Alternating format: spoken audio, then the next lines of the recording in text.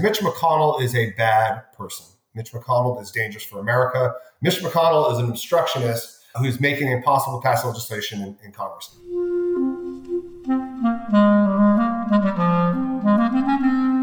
Hello, this is the Great Battlefield Podcast. I'm Nathaniel G. Perlman. A great political battle is being fought right now between progressives and the forces of reaction on the other side. This show is about the political entrepreneurs and other progressive leaders who are finding new or improved ways to fight. We see a fair amount of political entrepreneurship lately with single-issue political fundraising committees, some of which deserve skepticism about either their tactics or their use of the money they raise.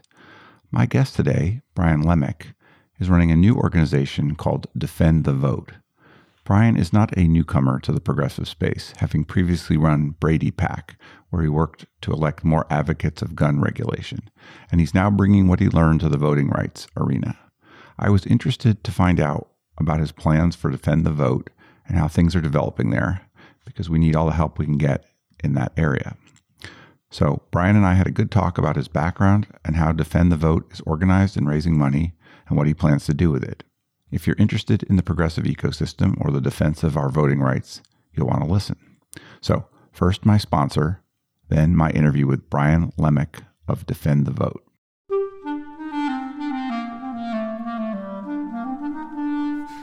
Check out the large, detailed, and high-quality political data graphic posters from Time Plots. Our visual history of the American presidency, for example, lets you see the Clinton, Bush, Obama, and Trump presidencies in full context. Time Plots library includes visual histories of the United States House, the United States Senate, the Supreme Court, and the Democratic and Republican parties. Find them all at www.timeplots.com. Use the code BATTLEFIELD for a discount.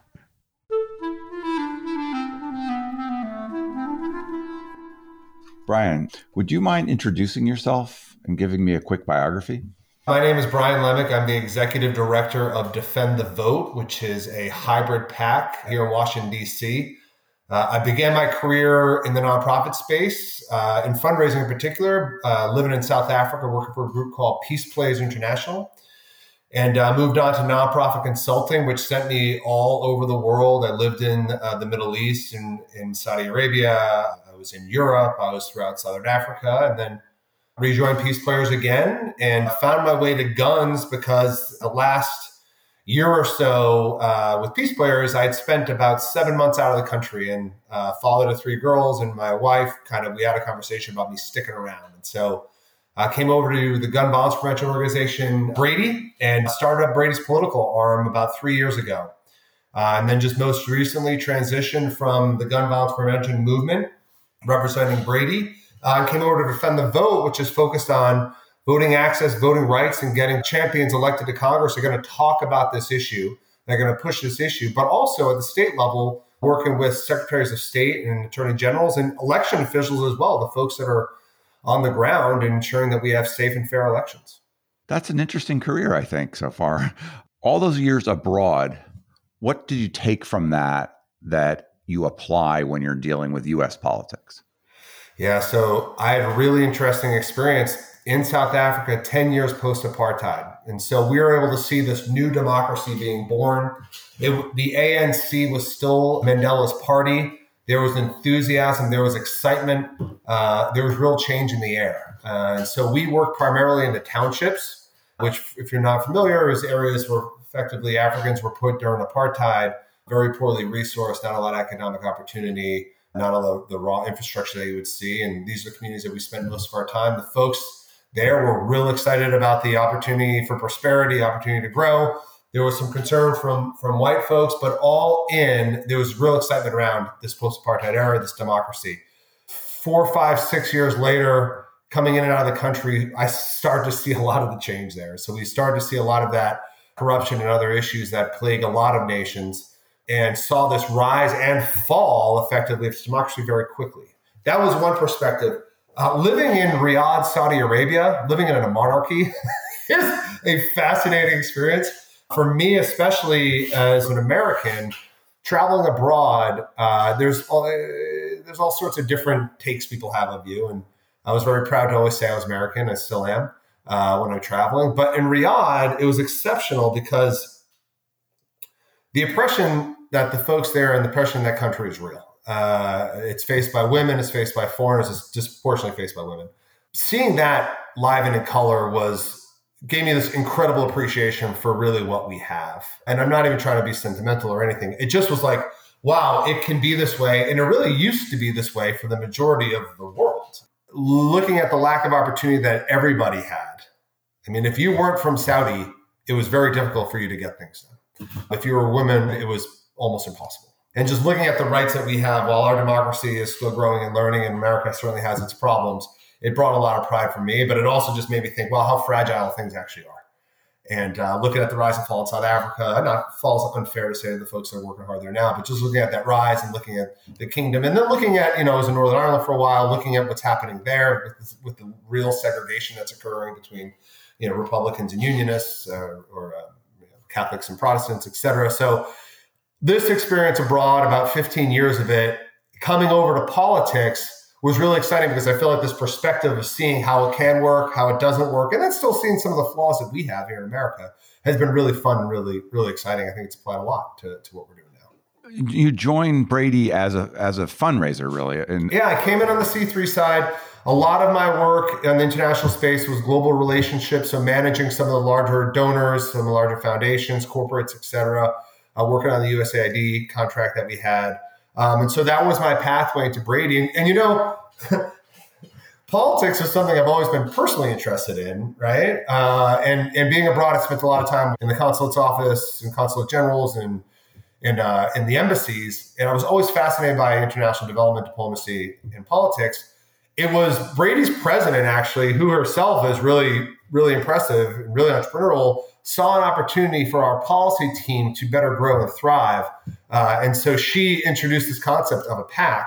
Me being the fundraiser and knowing how to bring money in, it just kind of was like natural progression for me to step into that space. And so I basically moonlit as a PAC director for about a year and a half while running the C3 and the C4 fundraising, keeping a really clear separation between the two. And then we just reached this point of saturation where we had a goal in 2018 in that cycle. We started March of 2018 in that 18th cycle. We said, all right, let's see if we can do 125,000. Let's make some investments, see how that works, see if the PAC is something we should pursue. Well, we ended up raising 500,000. Made a lot of really strategic investments, created some really meaningful friendships, but most importantly, got some gun violence prevention candidates elected into Congress, like Representative McBath, like Jason Crow, and Lizzie Fletcher, and all these folks that are real champions on the issue. And then we got to work with some of our members that have been longstanding, like Representative Thompson, and one of my favorites, Representative Swalwell, who's incredible on our issue. Sharice Davids, all these folks that have been really meaningful members of Congress now. But at that 18, we said, all right, well, we're on to something here. This is clearly working. And said, if I can put my time and energy toward only the PAC, I think we can grow really fast. Or we can just keep it here. We do $1 million, and that's great too. But the decision was made to come over and be the executive director of Brady PAC a few years ago. I came in, and then we grew with the team that we had there. We grew to about 5.6 million in the 2020 cycle. So we saw this massive growth, having an organization that was small, nimble. We were able to go a lot of different directions with things, always keeping gun violence prevention in the scope. But we looked at voting access and voting rights. And we saw that, like gun violence prevention, which disproportionately impacts communities of color, voting access, voting rights, et cetera, do the same thing. So we looked and said, okay, let's continue to invest in our champions, but let's do some insurance around their elections, around the races. And let's make sure that folks are actually getting to the polls that we know will benefit from legislation being passed on the issue. So we teamed up with an organization called The Collective, which is this great grassroots organizing org. And we made an investment through The Collective to get out there and really do a lot of door knocking when a lot of Democrats weren't doing that. A lot of get out the vote effort, a lot of messaging around getting out the vote, and then just simple things like sharing where the polling places are, what the times are, et cetera. We also invested in a group called Flip Texas, where we were able, through that investment, to get over 80,000 Texans registered to vote, something that we're particularly proud of. But anyway, so we started to see, okay, we're raising money off of guns. Nathaniel. We're giving money to guns, but we're also giving money to voting access and voting rights. And it's hard to raise money off of guns. It's a single issue. So sometime around this time last year, the Brady board was looking and said, okay, we're raising off of guns, we're giving to voting. Why not raise off of voting and give to voting? So we set up this affiliate PAC called Defend the Vote. Defend the Vote is the organization I lead now. We were operating both Brady PAC and Defend the Vote at the same time. It became impossible to do both. And looking at a new and exciting opportunity on the horizon, worked with the Brady PAC board to separate from Brady PAC, actually to separate the organization as well. So we're no longer affiliated, and Defend the Vote is operating as an independent hybrid carry committee. And we have seen, just in the 3 months that I've been behind the helm full time, we've seen exceptional growth in the organization on fundraising. We're working really tight with members right now to be talking about the issue. Everyone's voting for it. Everyone's voting for HR 4. We know people behind it, but like some members with guns, they're just not leading on it. So Representative Veazey out of Texas, who chairs the Voting Rights Caucus, he's exceptional on this issue. We just need more of his colleagues to be doing the same. And a lot of what I've been doing is raising money and raising that awareness around the messaging for the issue. All that time in development, all that time raising money for the Brady PAC and now for this one, what do you find works? What have you learned about how you bring money into this type of organization? Yeah, so a C3 is dramatically different than political fundraising. So 501c3, mission-based, can ask for as much money as you want. The regulations around it aren't as strenuous. So is Defend the Vote a C3? Defend the Vote's not a C3. I'm just thinking back to my C3 fundraising days and just kind of how I moved into politics. Yeah. No, we're very much a PAC. But just so the fundraising is just dramatically different. What I learned early on with Brady PAC was if we're going to grow fast, we have to adopt digital. It's just how political is raised. And so it's in the C3 side of things, I would say that, digital was a smaller percentage of our overall net. On the political side, it is the largest percentage of our overall net. In fact, it's harder to raise that small dollar, like $1,500, $2,500 gifts, major giving, than it is on the digital side. It's just dramatically different. When we started Brady PAC, we started digital fundraising operation. When I started Defend the Vote, digital fundraising operation, just to get us up and rolling. And no different than a lot of the political fundraising, digital fundraising that you see out there. High volume, very topical messaging, and this is really aggressive approach using benchmarks and timelines around elections, around legislation, et cetera, to get our donors rallied, excited, and behind our cause. You employ a digital fundraising firm for this? We do, yes. And so we've used a couple of firms in my time, but Mothership is the firm that we've been using for years now.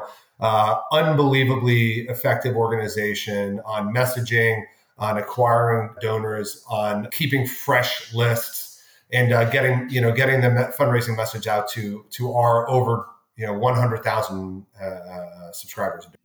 I suspected it was Mothership because the reason I came across you was I got an email, unsolicited email, asking me for money, and I had a recent guest on the show, or more than one, who have taken their shots at Mothership. You're probably aware that they're fairly controversial for some of their tactics, for some of their organizations, including very big, important campaigns and entities. Some of that has to do with sort of the pressure tactics. Some of that has to do with how they write emails. Some of that has to do with where the lists come from. I'm not really an expert on it all. You're happy with the results, but how do you see them as a practitioner in the space? Not able to speak for Mothership. I can tell you on my side, when we acquire names and things of that nature, we do a lot of swapping. So we work with other organizations and we swap names back and forth. Mothership did a really nice job of getting ahead of some of the tactics that are now really frowned upon. So these opt-ins on texting, these opt-ins on monthly giving, et cetera. I was really pleased to see them very early on. Everyone adopted those measures. They were early adapters to taking those away. They do have about, 30 or 40 clients perhaps, some of the biggest, as you noted, in Democratic politics. With that comes a lot of scrutiny. With that certainly comes being under the microscope. So a lot of these tactics that a lot of different orgs all operate and use were kind of brought to light by Mothership's tactics. But at the same time, Mothership saw that, read the room, and kind of took back a lot of those tactics that people found controversial. So overall, I've been really pleased with them. Again, results. And we put it on the donors. I mean, there's opportunity all over the emails to unsubscribe. I'm very active following the info at to make sure that people that have complaints are getting off. And, they take our feedback really well. There's certain messaging we don't want to use, and they don't push it. They pull it right out. So, they are the ones that are delivering, but we are responsible for the messaging. What sort of messages do you find are working best? So just right across the spectrum, what we see most topical right now is talking about Manchin and cinema. We see that working. People are pissed off at Manchin and cinema. People are pissed off. I mean, look, it's emotion. I've been a fundraiser my whole life. It's emotion. And if you're not happy with what's happening in the environment, go vote. If you're not happy with women's reproductive rights, go vote. Guns, vote, etc.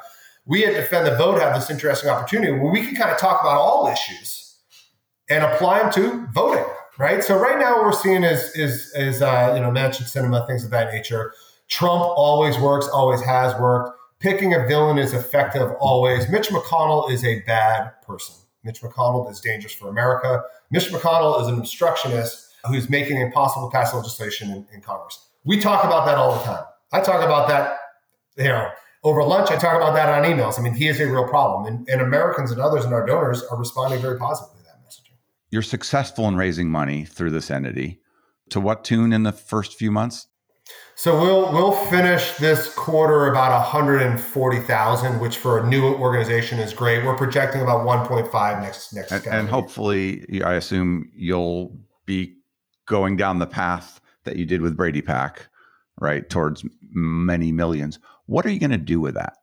It seems very easy, maybe, or maybe not easy, but it seems doable to sort of play on the liberal heartstrings the way you are and to say, there are a lot of things wrong and we're going to go after a key piece of it. What is it that qualifies you guys, and what are your plans to make good use of this money that you're raising from people? I love that question. And talking about our mission is so important to us. So we're a new org that's, we all know the analogy. We're building a plane, we're flying the plane. We know a handful of things here. 2022 is an incredibly crucial election for Democratic politics. It's incredible to continue to pass legislation we know will save lives and will protect our democracy. So for 22, I almost look at it in two different ways. For 22, get the org up and running, build up for a solid 24. But what's that mean? It means build out our donor base, get strong on our messaging, and make sure that we are working with members to do a handful of things. Run and win on this particular issue, right? Run and win on voting rights, voting access. We're going to work with secretaries of state, Nathaniel. Not a lot of folks are doing that. So this great organization run by Kim Rogers called DAS, Democratic Association and Secretary of State. Yeah, I had her on the podcast not that long ago. Oh, she's brilliant. So she's good friend, incredibly. She's doing incredible things already over there. So we'll work with DAS. We're going to work with Democratic Associated Attorney Generals, DAGA, and then we're going to work in state. Going to identify a few states, but really looking clearly at Nevada right now for 22, Nathaniel. There's a strong Senate race there. The maps are still being drawn in Nevada. It looks pretty positive for Susie Lee and for Representative Horsford, but two really important, and Titus, three really great Democrats there. So you're going to donate to their campaigns? That's what you're donate to their campaigns. You're basically targeting people who you think are really crucial in the voting space. Correct. Targeting those folks, organizations. And organizations, right? So we know, look, there's just a few of us over here. So that's why we team up with, I mentioned the collective and some other orgs in the past. We'll team up with these organizations I just mentioned who really are boots on the ground, know well. So we steward our donors' dollars as best we can. We evaluate the organizations that we want to work with that we knew were doing great work in the states. There are a ton of progressive and nonpartisan organizations in the voting space already. I mean, there are ones that go back a really long way. There are relatively new ones. There are ones that are focused on legal. There are ones that are focused on politics or policy. There are state-based ones. It's a pretty busy ecosystem, as I'm sure you're aware and getting even more aware being in the space. Why do we need another one? What are you doing that you feel is really additive? Yeah, I mean, I think that the biggest thing that I'm hearing now from the lawmakers that we're talking to is they're not seeing the type of attention that they'd want to see at the state level. So those going back to secretaries of state and the election officials, you can make and have real influence in those elections with minimal amounts of money. They're not getting the attention that they deserve. There are organizations that have been long standing in the space. A lot of those are like our friends at End Citizens United. I mean, they're doing incredible work. They're a massive organization. There's a lot of orgs like that aren't focusing the same way that we're trying to and we plan to at that state level. So, and going back to my early days with Brady PAC, I mean, we are small and we are nimble. And we can move money fast into some of these places. Not a lot of bureaucracy over here. So if it looks right, feels right, we make the move. So basically, you're a kind of a fundraising arm for the political voting rights area. Is that right? Yeah, I mean, we all are, right? I mean, aren't we all? And so when it comes to the policy initiatives, that's something that we're working toward and trying to identify. But right now, we know that it all starts with having the right people in office to preserve the democracy, to make voting access easy to all. And, those people aren't exactly hiding. And we know that at the Secretary of State AG level, it's really important. And then in the federal, we know who those people are as well. I am definitely concerned that, that modifications that the Republicans are making or aiming to make in the state level are a big threat. They're a big threat to people's rights. They're a big threat to change results in a Republican direction. They're a big threat to put a Trump or Trump-like person in office who doesn't have the votes to actually win in the Electoral College. So there's a lot bigger issue than this, right? I mean, it must feel like you've put yourself right in the middle of it. Yeah, and it feels good to be there. It really does. I mean, look, we want to be a part of the action. And look at this as the most pressing issue, I want to say ever, but it's certainly in my lifetime, that this is something we need to be focused on. So if we're going to be active, my perspective is, just as honestly someone that's been entrepreneurial in the nonprofit and political space my whole career, it's like, where else would we rather be? I want to be in the middle of all this. I think based on our experience, we can make some real lasting change. So this is the place to be at this point in time. When you're a new organization, I think it takes a little bit for people to kind of grasp your bona fides, that you are what you say you are, that you're not just, raising money to pay the staff as some people do. What can you tell us about the safeguards you put in place, the rules that you have around compensation, around the use of the money, things like that? Yeah, I mean, right now, I don't earn any money. So I'm not taking any salary. I'm just trying to do everything I can to get the org up and running. So build out our advisory committee. Who's on that so far? That's right. We're getting that all started. So I want to talk about who, but I'm not even in that position yet. But I can tell you it's individuals from the Brennan Center, individuals from End Citizens United, longstanding people in democratic politics. And then again, these people are lending their time as individuals, not through their corporations and through their, I'm just keeping a clear line between C3 and political work, obviously. Legal is an incredibly important component to setting up a PAC, and compliance is an incredibly important component to setting up a PAC. And everyone that I talk to, having now set up a handful of PACs, when people come to me for advice, I say the first thing you need to do is call a lawyer. And the second is get a good compliance firm. It's so complicated, Nathaniel. There's so many aspects of this. Who is your compliance firm and who's your lawyer? So Capital Compliance right now is our compliance firm. They are probably the best in the business. We just changed lawyers. We just changed law firms. We were working with Sandler Reef forever. And we've moved over to a new org who's one of those 50 different names here. And I'm going to pull up in a second. But Andrew and the team are absolutely exceptional. I'm not entirely sure. Olson Remco is the org. I'm not entirely sure what I would do without these folks. It is a lost cause for so many political organizations if you're not leaning on compliance and legal. You can get a lot of trouble fast. But going back to your point, your comment about a lot of orgs sprouting up, there are a lot of people that are in this for the wrong reasons. And there are a lot of people that are in this that say, hey, I can start a PAC. I can peel off a lot of revenue for myself. I can pay my buddies, make a handful of contributions here and there, and move on. Those scammers are bad for our business, right?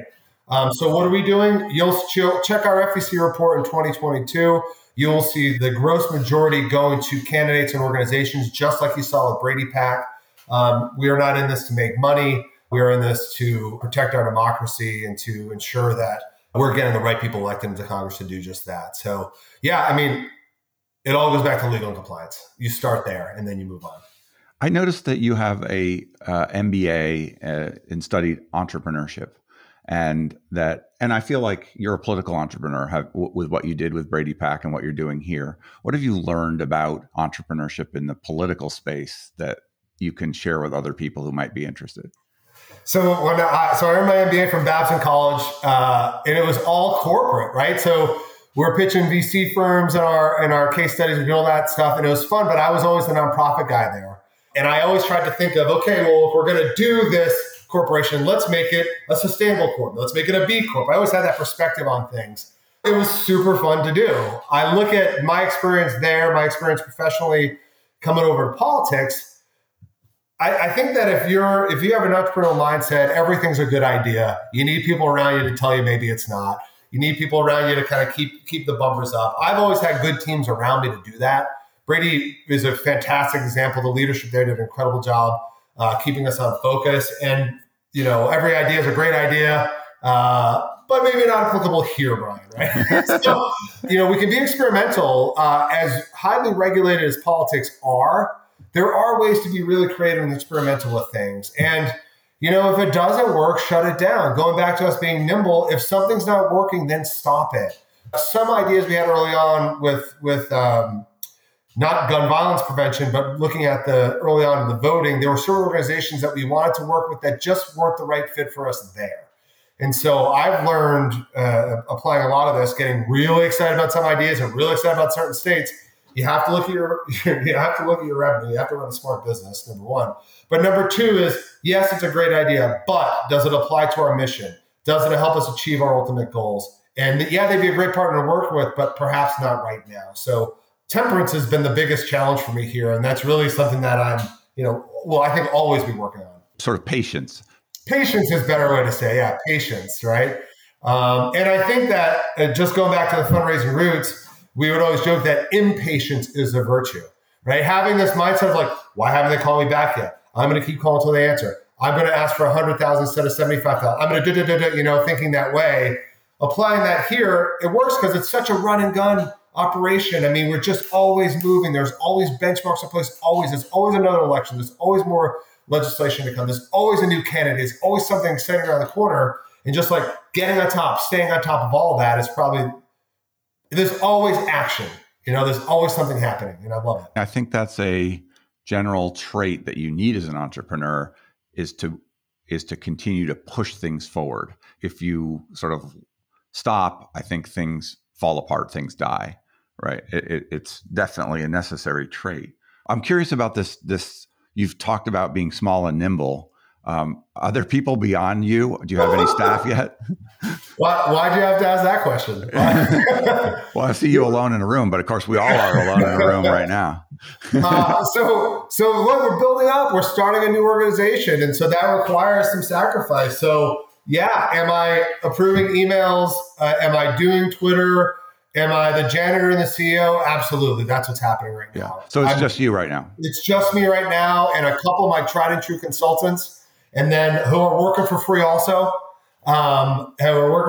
Nicole Brenner-Schmidt, who's well known in Democratic politics, is someone I've always leaned on.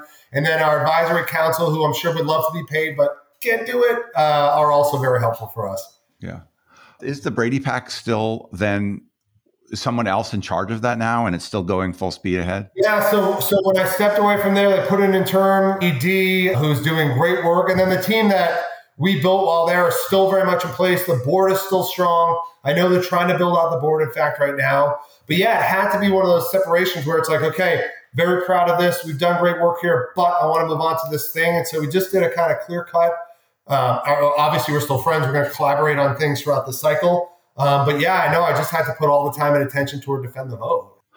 What's your big vision? Like, where would you like to be after a couple cycles? So let's get smart in 22. Let's have a splash in 24. Be really involved in protecting the House, hopefully protecting the House, not getting the House back. Senate, same idea. I would like to see us involved in the presidential in some way, shape, or form. Not sure yet, but really want to be seen as a player in the local politics at the state level, an organization that comes in with a scalpel and makes really smart, wise investments, very strategic investments in areas that can really change things and change democratic politics and really protect the democracy, as I keep saying. I'm going to go back to Brady for a minute. We were very effective in the Georgia runoff with the Warnock race, I think because we used a little over $100,000 and invested in a digital ad that attacked Loeffler. And this was on the IE side.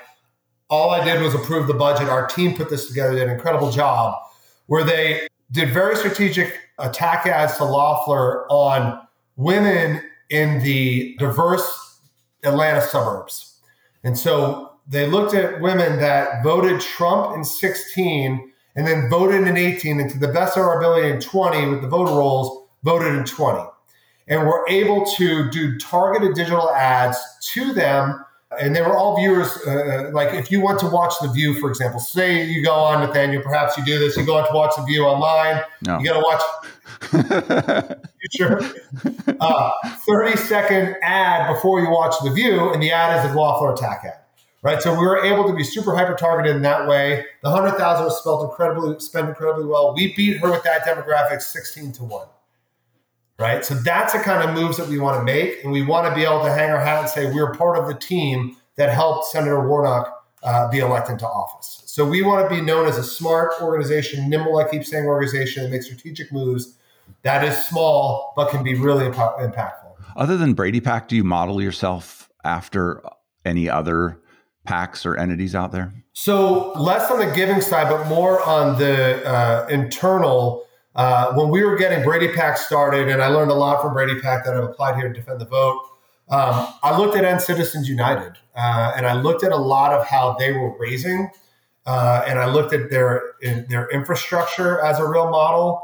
Because End Citizens United, I interviewed their ED a couple of years ago. She had raised like $30 million, right, in that year. It was unbelievable. They are exceptional, and are they mothership also?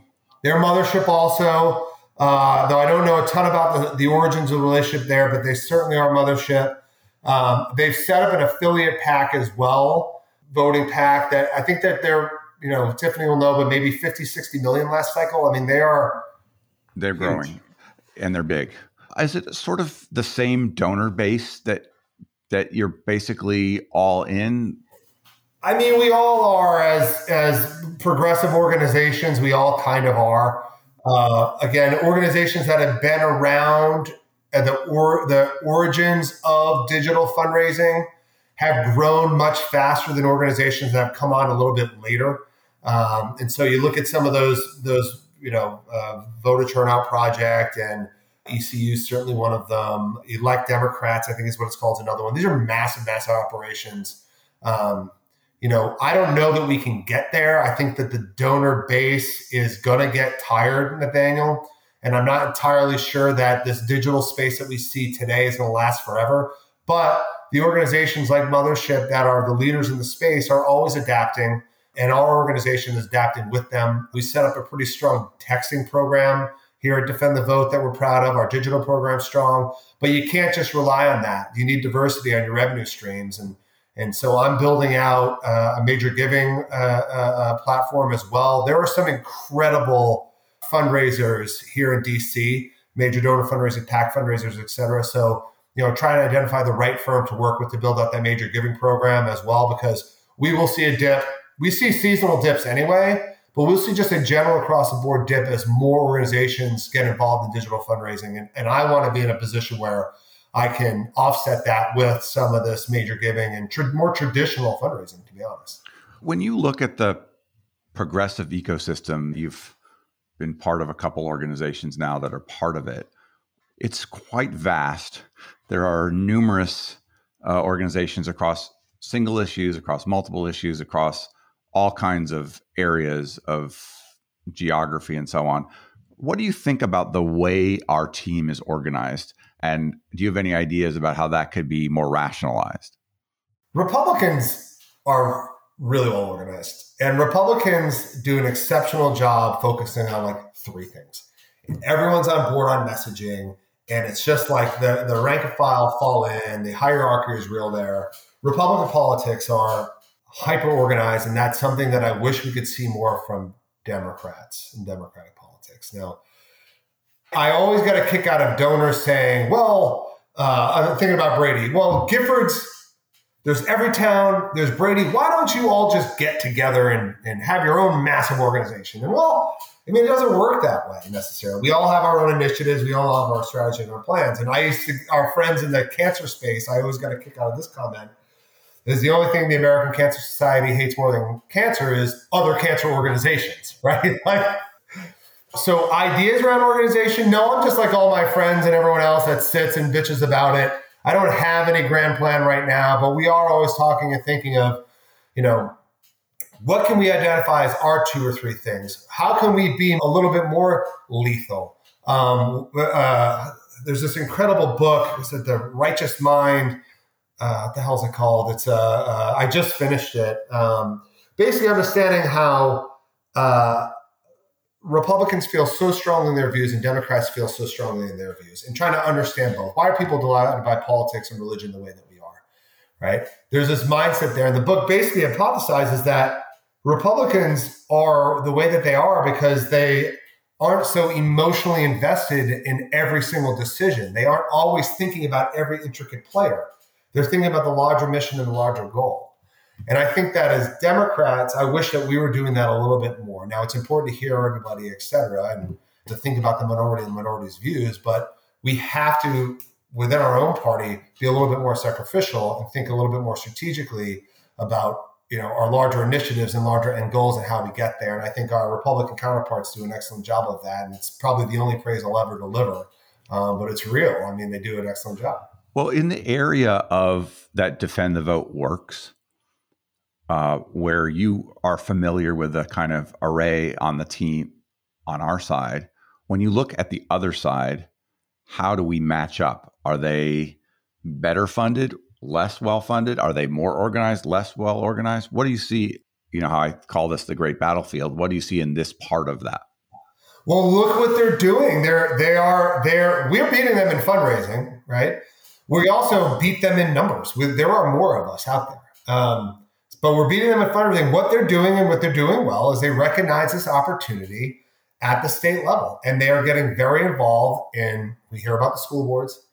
We hear about state legislatures. We hear about local town, city, state politics. We look at the secretaries of state. They are saying we can't win at the federal level because we're simply outnumbered. And so now they're going to where a lot of the laws are made, especially on voting.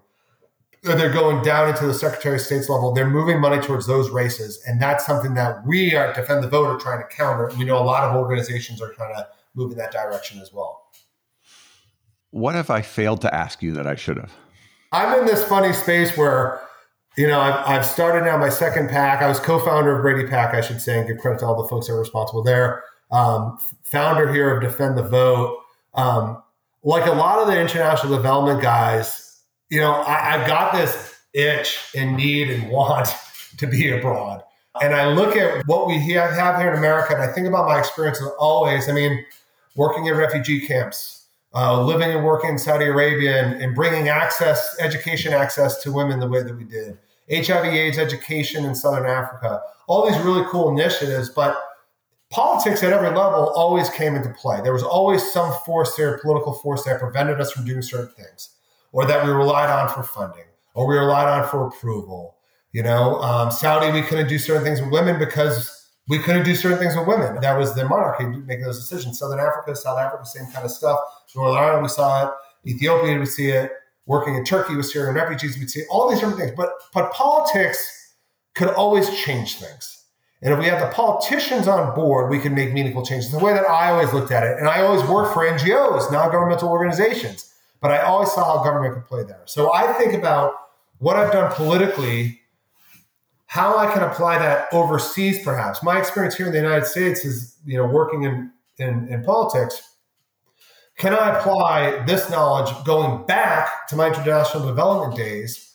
What can we do? What can I do with my ability to raise money, my understanding and relationships that we have, and I being just the general network? What can we do abroad to make some impact? I also know that in the sort of same voting area. Yeah, in the same, right? And everything's different everywhere, but everything's different in every state that we're working. I mean, we have to adapt to survive. So, a lot of what I'm just kind of, before my head, it's a pillow of thinking, like, how could we, that entrepreneur mindset, how can I apply this to this, and how can I get there? God, I want to go back to South Africa. Oh man, I want to be in Ethiopia right now. Just thinking about all this stuff and just going off the handle here. But I just watched Narcos on Netflix, right? Narcos Mexico, like the third. And I'm looking at the government there, and the corruption is real, right? But I'm just looking at the government and everything that they're doing, and you just think if they had the right levers in place, and if the right people could be there to change this one little tweak, this one little thing, or provide funding in a different way, get some legal funding into the operation so they didn't have to go this particular route, all of it could have been different, could have been changed, Had they been working with FARC in a different way, and thank God for that settlement a few years ago, but had they been working with FARC a different way, could we have moved the needle? Now, these are very smart people, highly educated, far more than I, right? But I am always thinking about what can we do with this information abroad? How can I work back in that space? How can we build an organization in that space once Defend the Vote gets to where it needs to be effective? Well, it sounds like you have plenty to do over the next few years, and that's always an enviable thing, honestly. So I appreciate you taking the time. Is there anything else you want to say? Thanks for having me on. Thanks for doing what you do. And I'm not sure if the folks are aware of your background, but when we talk about digital fundraising, et cetera, you are one of the pioneers there. And you've done a lot for democratic politics. And you've done a lot to advance a lot of the really important missions that we're all getting behind. So I want to just say before we go, thank you to you and all that you've done throughout your career. Well, I appreciate that. Whatever I did was fairly old news at this point, but I am definitely enjoying talking to folks like you and keeping up with what's going on. Well, the infrastructure is real and you helped do it. So thank you. Do you guys use our software? Oh, we have to. Yeah, absolutely. We have to. I mean, I wouldn't know where else to go. All righty.